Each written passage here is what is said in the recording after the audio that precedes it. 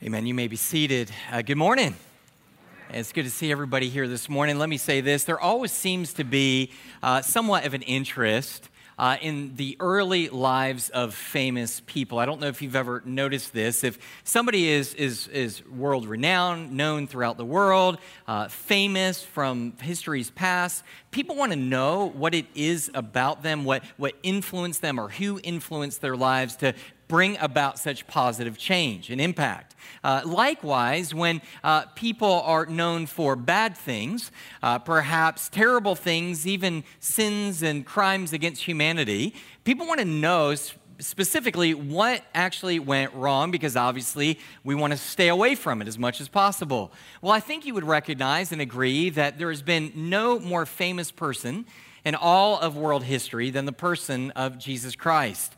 So clearly, there is going to be some interest about his childhood. And so this is certainly true for the this was certainly true in the second and third centuries, where a large number of legends begin to appear and begin to spread about the early life of Jesus Christ. Let me read you one of these stories from an apocryphal book known as the Gospel of Thomas, which means it's not a real gospel, but this is what was written about Jesus. When the boy Jesus was 5 years old, he was playing at the ford of a brook, and he gathered together into the pools the water that flowed by, and made it at once clean, and commanded it by his word alone. And the son of Annas, the scribe, was standing there with Joseph, and he took a branch of a willow, and with it dispersed the water which Jesus had gathered together. When Jesus saw what he had done, he was enraged and said to him, "You insolent, godless dunderhead, what harm did the pool and water do to you? See now that you will wither like a tree and shall bear no leaves, nor root, nor fruit." And immediately that lad withered up completely. And Jesus departed and went into Joseph's house. But the parents of him who was withered took him away, bewailing his youth, and brought him to Joseph and reproached him, saying, "What a child you have who does such things." After this again, he went, speaking of Jesus, went through the village, and a lad ran and knocked against his shoulder. Jesus was exasperated and said to him, "You shall not go further on your way." And the child immediately fell down dead and died. And some who saw what took place said, "From where does this child spring, since every word is an accomplished deed?" Now, this sounds exactly like the Jesus you and I know, doesn't it? It sounds like Jesus to be the type of gentleman that would call somebody a dunderhead and cause them to wither because they played with his plaything and messed with his plaything, or strike somebody dead because they accidentally ran into him. That sounds exactly the Jesus we've come to love and to praise. No, not at all. Why? Because all of this is legend. All of this is made up. In fact, we know very little about Christ's childhood at all. In fact, the real Gospels, the four Gospels found in the New Testament, only tell us about one actual story from the early life of Jesus Christ when he was a child and in between a child and a teen. So what we do is we find it in the Word of God. And here's the thing. It's not nearly as exciting or as exhilarating as the story that I just read to you. In fact, it's almost completely devoid of miracles at all. And I think the reason why is because Jesus didn't perform a miracle then until much actually later when his ministry actually officially began. But even more so, his point is not to emphasize his deity, but rather his humanity. Not to emphasize his power, but rather his perfection. So before we take the Lord's Supper this morning, let's take a look at our perfect Christ, who we do love and who we do cherish and who we do worship. Look at two aspects of his perfection. The first thing I want you to see this morning is this. In Christ, we see a perfect substitute. We see a perfect substitute. Now, we pick up in verse 39. The Bible says, "And when they had performed everything according to the law of the Lord, they returned unto Galilee in their own town of Nazareth." Now, what he's referring to is he's talking about Mary and Joseph. And what we saw last week is that Mary and Joseph were doing everything they could to fulfill and to obey the law of Moses, especially where it was concerned with their son Jesus. So according to the law of Moses, on the 8th day, when Jesus was 8 days old, they had him circumcised. When he was 40 days old, they had brought him to dedicate him in the temple to God himself. So they were very careful to do everything they were commanded to do. And when they had accomplished it all, the Bible says that they went home, which would have been Nazareth. And this is where Jesus grew up. The Bible says, and the child grew and became strong, filled with wisdom, and the favor of God was upon him. So what's interesting about this text of Scripture is it actually ends exactly the way that it begins. That verse right there that talks about that he grew is actually repeated once again in verse 52. Notice this. It says that he increased in wisdom and in stature and in favor with God and man. So one sentence repeated 2 times basically sums up the first 12 years of Jesus' life, and he sums it up with 2 words, basically, he grew. The reason for this is because his emphasis is, again, on the humanity of Jesus Christ. He's not interested in sharing Jesus' power, but the fact that Jesus Christ in every way was exactly like you and I. He came in flesh and blood, which means that he experienced every stage of life like you and I. He was a baby. He was a toddler. He was a young child. He was a teenager. He came in the flesh. He experienced the same needs that you and I did. He needed to be comforted as a child. Did you think that he would be hungry? We know that he was hungry. He had need to feed. So even when he, later on during his ministry, when he's out in the wilderness for 40 days not eating at all, when Satan actually tempts him to turn the stones to bread, this is an actual temptation. This isn't just a story. He's on the verge of starving to death. That's how real it was for him. And not only in the area of food and drink, but also in the area of sleep. We see Jesus come in so exhausted from ministry that he falls asleep in a boat that is about to be torn apart by a violent storm. We see Jesus as well being real physically, which means that if you beat him, he would bruise. If you cut him, he would bleed. The emphasis here is, again, from the beginning to end, is about the fact that Jesus Christ, yes, was God, but he was also fully man. And so he grew physically. And not only did he grow physically, that he grew intellectually. And notice that's exactly what he means by when he says filled with wisdom. Now, I have to admit, understanding how Jesus would have grown physically is a lot easier to understand than how he grew intellectually. If you know anything about your Bibles, we know that Jesus was God and that Jesus was omniscient. Omniscient means he knows everything, right? So how does somebody grow in understanding and knowledge when they already know everything? Well, the answer to that was actually given to us by Paul in Philippians chapter 2 and verse 6. Paul said there, he says, though he, speaking of Jesus, was in the form of God, he did not count equality with God a thing to be grasped, but emptied himself by taking the form of a servant, being born in the likeness of men. Here's what he said. He says, God from eternity's past, Jesus existed as God. He had no beginning, he had no end. But there was a time in history specifically where he became man. But when he became man, he didn't give up his divinity. It wasn't like, okay, I'm going to be God, now I'm going to be man. He continued to be God fully, but he took on humanity. So he was fully God and he was fully man. And when he became man, he didn't give up his attributes and his power and abilities as God. He didn't give them up altogether, or he would cease to be God. Are you tracking with me? Instead, what he says, Paul says, is he took those rights and those attributes and he set them aside. They were there for him to take back. He could use them at any moment, but he set them aside in what? In submission to the Heavenly Father, for the Heavenly Father to give him what it was that he needed day after day after day. This included understanding.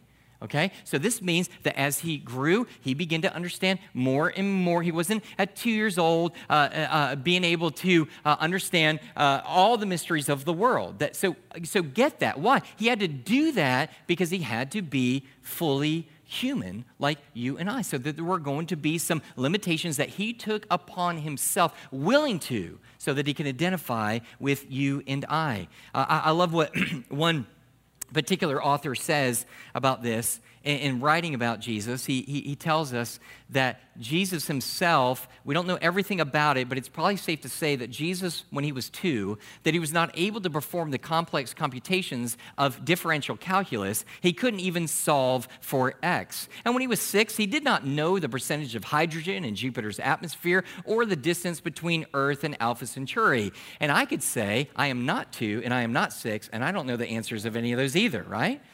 But it's probably safe to say that when Jesus was a child, he didn't know these things. And so here's where the difficulty is. We don't know exactly, there's mystery in this. We don't know exactly what he knew, when he knew it, or specifically how he knew it. We knew that some things he learned from his parents, some things from the Holy Spirit directly, some things from religious leaders. He would learn all these things. But how all of that works is a little bit of a mystery. All that is not a mystery is that he was the God-man, that he was fully God and he was fully man. And even though we've emphasized so much of his divinity through the prophecies that have been given up to in Luke chapter, in Luke leading up to this point, now he really wants us to tell that he was actual flesh and blood. And that was absolutely necessary for us. Why? Because if he was going to be our substitute on the cross, it couldn't be a ghost or a phantom or an image of Jesus Christ. It had to be a fleshly body. Our sin debt had to be placed on him, and the wrath of God had to pour out on flesh and blood. And that's precisely what happens. Isaiah chapter 53 and verses 4 through 5 says this, "Surely he has borne our griefs and carried our sorrows, yet we esteemed him stricken, smitten by God and afflicted. But he was wounded for our transgressions." That's a true wounding of his flesh. And he says, but he was wounded for our transgressions. He was crushed for our iniquities. Upon him was the chastisement that brought us peace. And with his stripes, we are healed. I think we naturally understand this idea of substitution. I think if it makes sense that if you're going to have a substitute, then it needs to be an equal substitute. Like if you're going in for surgery on Monday and your doctor calls you the night before and says, "Look, I'm not going to be able to make it. I've got a tea time at 2. Not going to be able to make it." First of all, that's disturbing, but I'm not going to be able to make it. Instead, I'm going to send a substitute, but don't worry, he's a great guy. He shows up and you say, "Are you a substitute?" And he says, "Yes, I'm a substitute teacher at Yulee High School. I'm here to do the surgery." Now, nothing against substitute teachers. We appreciate them. We love all of you if you are one. I just don't want you cutting on me, all right? And so we understand that. Or wives, think about it for a moment. If your husband tells you, "Hey, I want to take you out for dinner. We're going to go on this great date in the midst of COVID. Bring your mask," and everyone's depressed. And so you go and you go out, but then you get this text and say, "I'm sorry, I'm not going to be able to make it, but I'm going to send a substitute." Okay, already this is very, very strange, all right? And I mean, COVID's messed up everything, but that's really messed up. And then, but you're really surprised when you show up and the substitute is a monkey. And the monkey comes in, and some of you ladies are going to sit there and you're going to say, "This just is not going to cut it." Other ladies are going to have to fight the temptation to say, "Hey, this is actually an upgrade. I'll take it." Okay, that's not where you want to be. But I think you understand that if it's going to be a substitute, it needs to be sameness. And so what we have here is with Jesus Christ, we have sameness when he comes. He was fully and completely human. This is why we see in the Old Testament that animals being sacrificed year after year after year. You notice that through the Old Testament, right? Every year, the priests having to go in and sacrifice animals over and over again, even hundreds and thousands, and even millions of animals through their history being sacrificed. Why the continual sacrifice? Because an animal cannot be a sufficient substitute for a human being. So those animal sacrifices would pacify God's wrath towards us, but only for a period, only for a time, until the Lamb of God, Jesus Christ, would come and satisfy the wrath of God once and for all. We read in the Word of God, Hebrews chapter 10, verses 4 through 7, For it is impossible for the blood of bulls and goats to take away sins.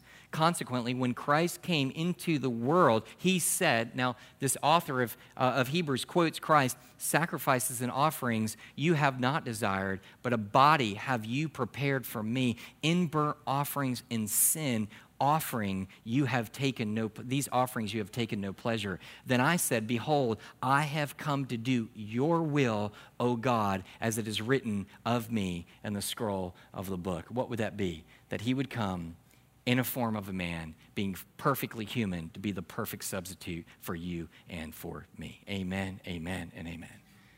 So that's the perfect substitute that we see. But we also see a perfect submission.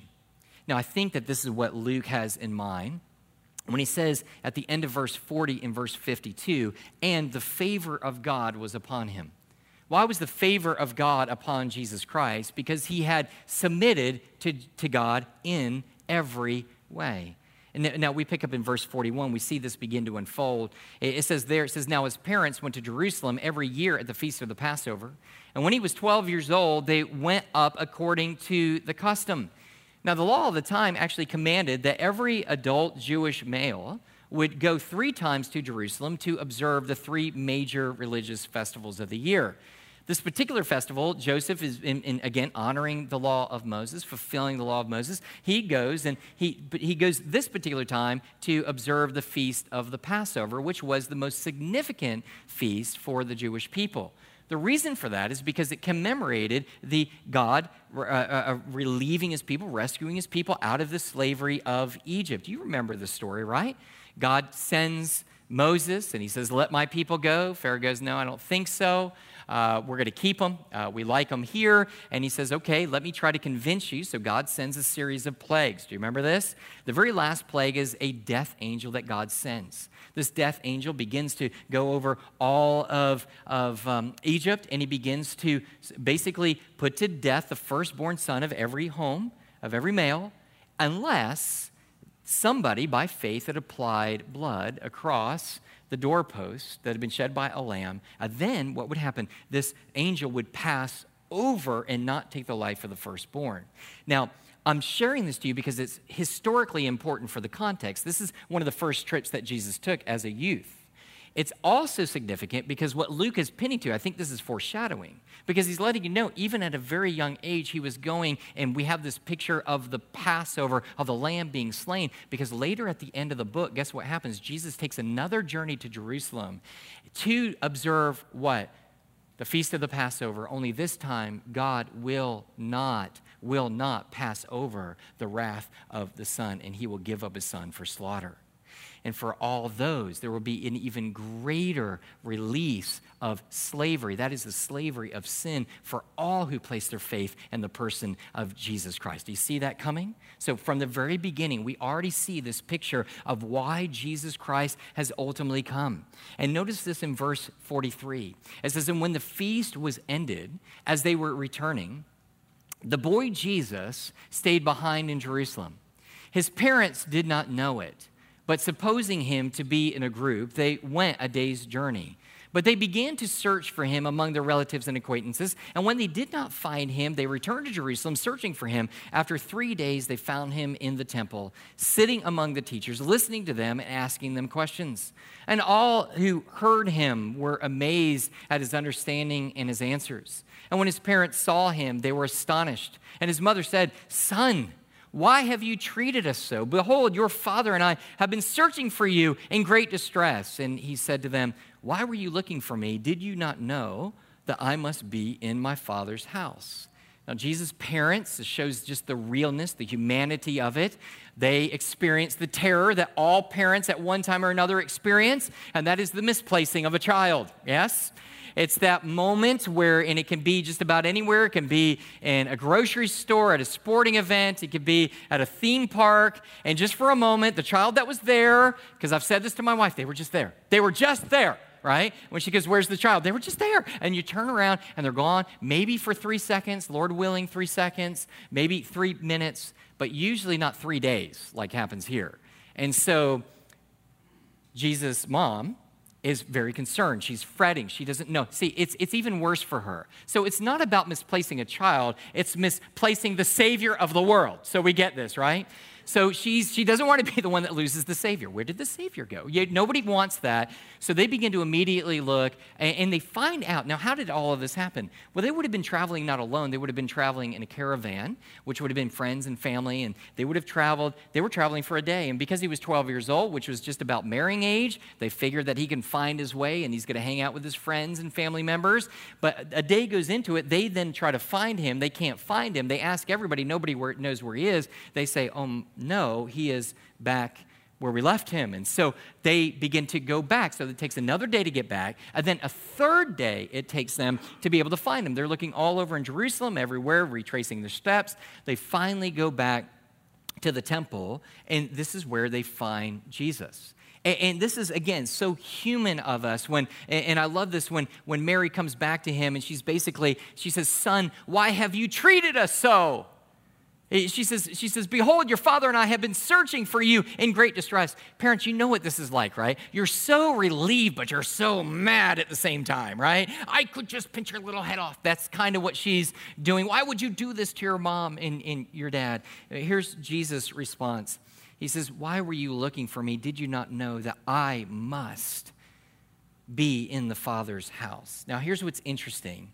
Despite the description of Mary and Joseph's turmoil, and really, if you were to break all this down and break all the verbs down, very boring, I know, but if you were to break them all down, what you find is there is more said about Joseph and Mary in this text than there is about Jesus, about what they did and how they went to the temple and how they left and tried to be obedient to God. And then they couldn't find Jesus. And then they were worried. And then they began to go back. And then they began to search him. And now they're speaking again. And then Jesus has kind of like this little small part. But yet the weight of the verb of all the verbs is placed mostly on the verb found in verse 43, where it says, "He stayed behind."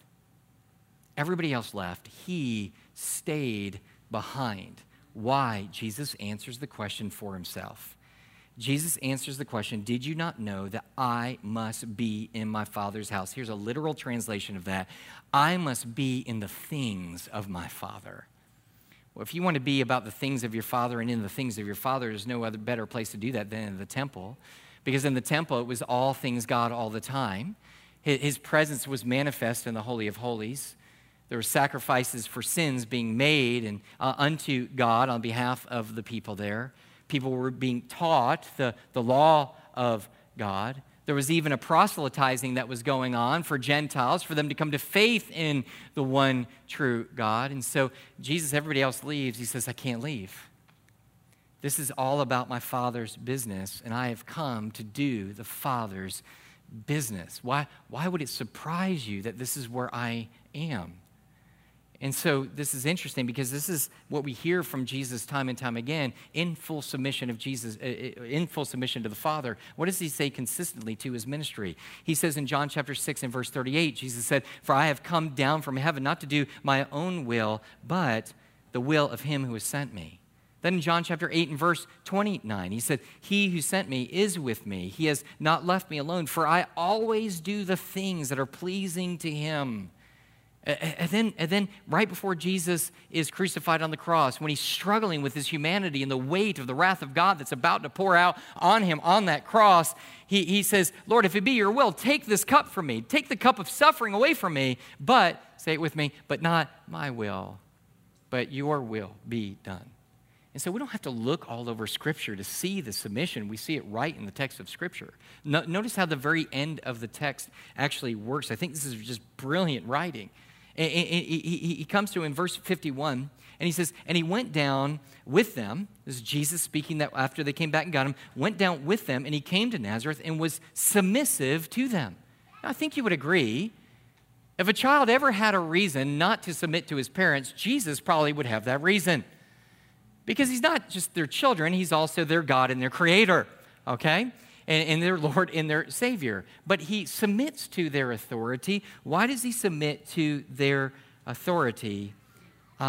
Because he submits to the authority of his Father. His Father said to honor your father and mother. So what does he do? Not his will, but the will of the Father who had sent him in every area of his life. When we look at this and we think of the Lord's Supper that we're about to have, and I'm so thrilled that we're able to gather together, aren't you? To be able to take the Lord's Supper, even though it's weird because we got this thing and it's going to be strange. It's all good, but thank God the body gets to come together, and that's what the Bible says. We take it when we gather together. The ecclesia, the gathering, the assembly, that we come back together. And so when we begin to think on this, we need to begin to think about these truths before we take the Lord's Supper. We need to think as Christ is a perfect substitute, because that's why we're here. We understand and we recognize when we take of the bread and we take of the blood that this is not the bread, this is not his body and his blood, but it certainly represents actual body and blood that was beaten and was shed on our behalf. Jesus Christ suffered for you and for me. It was a real and absolute suffering on his part as a substitute for you and I, and it was the perfect substitution. But we also understand Jesus Christ in his perfection. Jesus obeyed perfectly, which you and I both agree that we do not obey perfectly. Would we agree with that? And so what we need the perfect submission on the person of Jesus Christ. Why? Because on that cross, yes, he took upon our sin, but those who place his faith in him take upon his righteousness. Twice now in that text, it says that he grew in the favor of God, or the favor of God was on him, is what it actually says. The favor of God was on him. Why? Because of obedience. Now, for those who are in Christ Jesus, the favor of God is upon us. Why? Because what we've done? No, because of what Jesus Christ has done for us. This is a beautiful picture. And so the question is this morning is, look, do we recognize him as a substitute? But we also recognize him as our authority.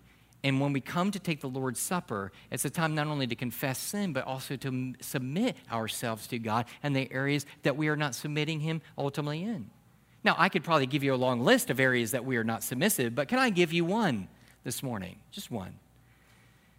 There are many people today, and I want to say this right before we take this, there are many people today in our church very concerned with what's going on in our country. Amen?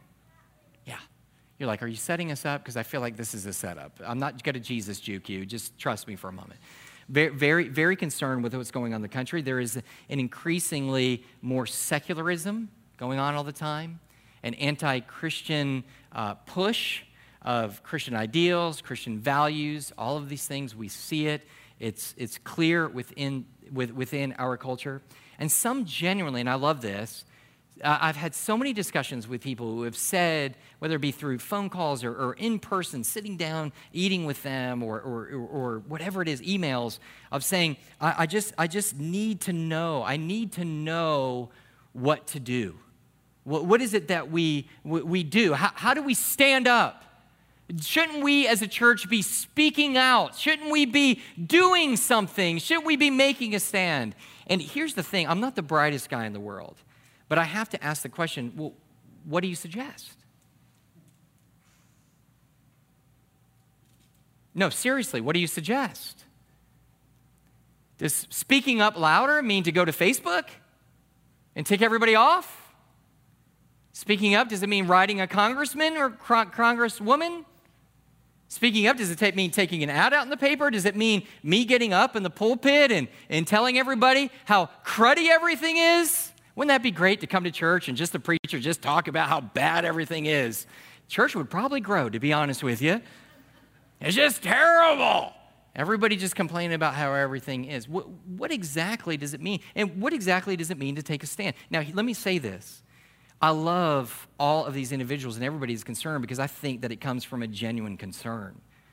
I don't think they're being facetious. I think that we're just sitting back and we're asking ourselves, what can we do, Pastor? What can we say? What kind of stance can we end up making on all of this? Well, maybe some of those things that I mentioned, maybe some of those things are what we do, but I'm really not sure. But this I know, what we have clearly been commanded to do is what we fail to do most. And that is to share the gospel of Jesus Christ with lost people. It is what we fail to do the most. And I have patience, but just like you, they wear thin. When Christians tell me how they hate the fact that they feel as though their rights are being taken away as Christians. And it seems that it's going that way, doesn't it? It seems like there are churches and people are trying to pass laws where you can't gather and you can't do this and you can't do all of these things. So maybe that is at the cusp. And we know that those rights are ultimately going to be taken. And I understand the concern. I understand the concern. That would be a horrible thing. People even asked me, said, well, what will we do? I'm offended that you would have to ask. Do we not every week preach on submitting to the lordship of Jesus Christ? We will do what God has called us to do. We will obey and we will submit. And you say you can't gather, we will gather. So I don't know what I I don't know why that has to be spelled out. We are people of God in submission to him, following the example of Jesus Christ in his submission. That is what we do. But let me say this. Is it possible that the reason that our rights are in peril is because you and I are not faithful and submissive to God to use those rights for the business of God? To say I'm afraid of losing rights, but not do the very thing that God has called you to do as a believer and be faithfully sharing the gospel of Jesus Christ, to me is disingenuous. To me, it is about your business and my business and not about the business of God. And if we are children of God, what we find and we read in the Word of God is that we are imitators of Christ, who says, I'm here to do the will of the Father who sent me. And you and I cannot submit to him and to be about his business if you and I open our mouths constantly, but it is never in faithful witness of the gospel of Jesus Christ. I would call us to do two things this morning in submission to him. Number one, I would call and ask you to join me to pray for our governing authorities. Could you do that? That's the first thing that we can do. Forget the Facebook thing. Go to God in prayer. Pray. The Bible tells us that we're submit to them. Romans 13, 1 Timothy chapter 2, verse 2 teaches us what? That we're to pray for those in governing authority. Here's a great way to be able to pray. God, allow those, we pray for those in governing authority, senators, congressmen, every president, everybody else. We pray for them. Even if they're not a believer in Jesus Christ, I pray that you will save them. But even if they are not, God, move their hearts like you move and control the water and bring about that they will do your will as you have called them to be able to do, including to be able to preserve the rights and the religious rights that have been given to us by the country and under God, okay? So that's one thing. Can we all agree with that? But then will we pray this morning, and this is where I really want you to commit yourself, that we will be faithful to use the privileges that we have to do the business that God has called us to. Actually opening up our mouths and being a faithful gospel witness to the world in which we are in. And again, I say, is it possible that these rights might be in peril because we have not done what God has called us to do? Let's pray. Lord Jesus, we come to you. We thank you for this morning. God, before we take the Lord's Supper, we need to do business with you. God, we thank you. We're about to take the Lord's Supper where, God, you were the perfect substitute for us. We recognize that we've been purchased by your blood. And therefore, we must seek to submit to you in all ways, God. We know that it couldn't be perfect. That's why Christ was sent for us. But certainly we can grow in that submission. So God, I pray that we will, in many areas, every area that you bring to our mind. But God, what has been heavy on my heart is that his people will be about the business of God, doing the will of God. God, if your son's mission was to redeem mankind through his sacrifice, then those who have been redeemed by that sacrifice, his job is to proclaim it. Let us be faithful to do what you've called us to do. We love you. In Jesus' name, amen. Let's stand. Altar's going to be open. If you want to pray or pray with me or come to the altar, please do it. Can we do this? Can we just for a moment, y'all, can we just not sit there and go, okay, let's wrap up, let's get ready, and we're about to move, and actually take a few moments to really respond to whatever it is that the Holy Spirit's saying to us through the preaching of his word. Let's take a moment to sincerely do it, okay? All right.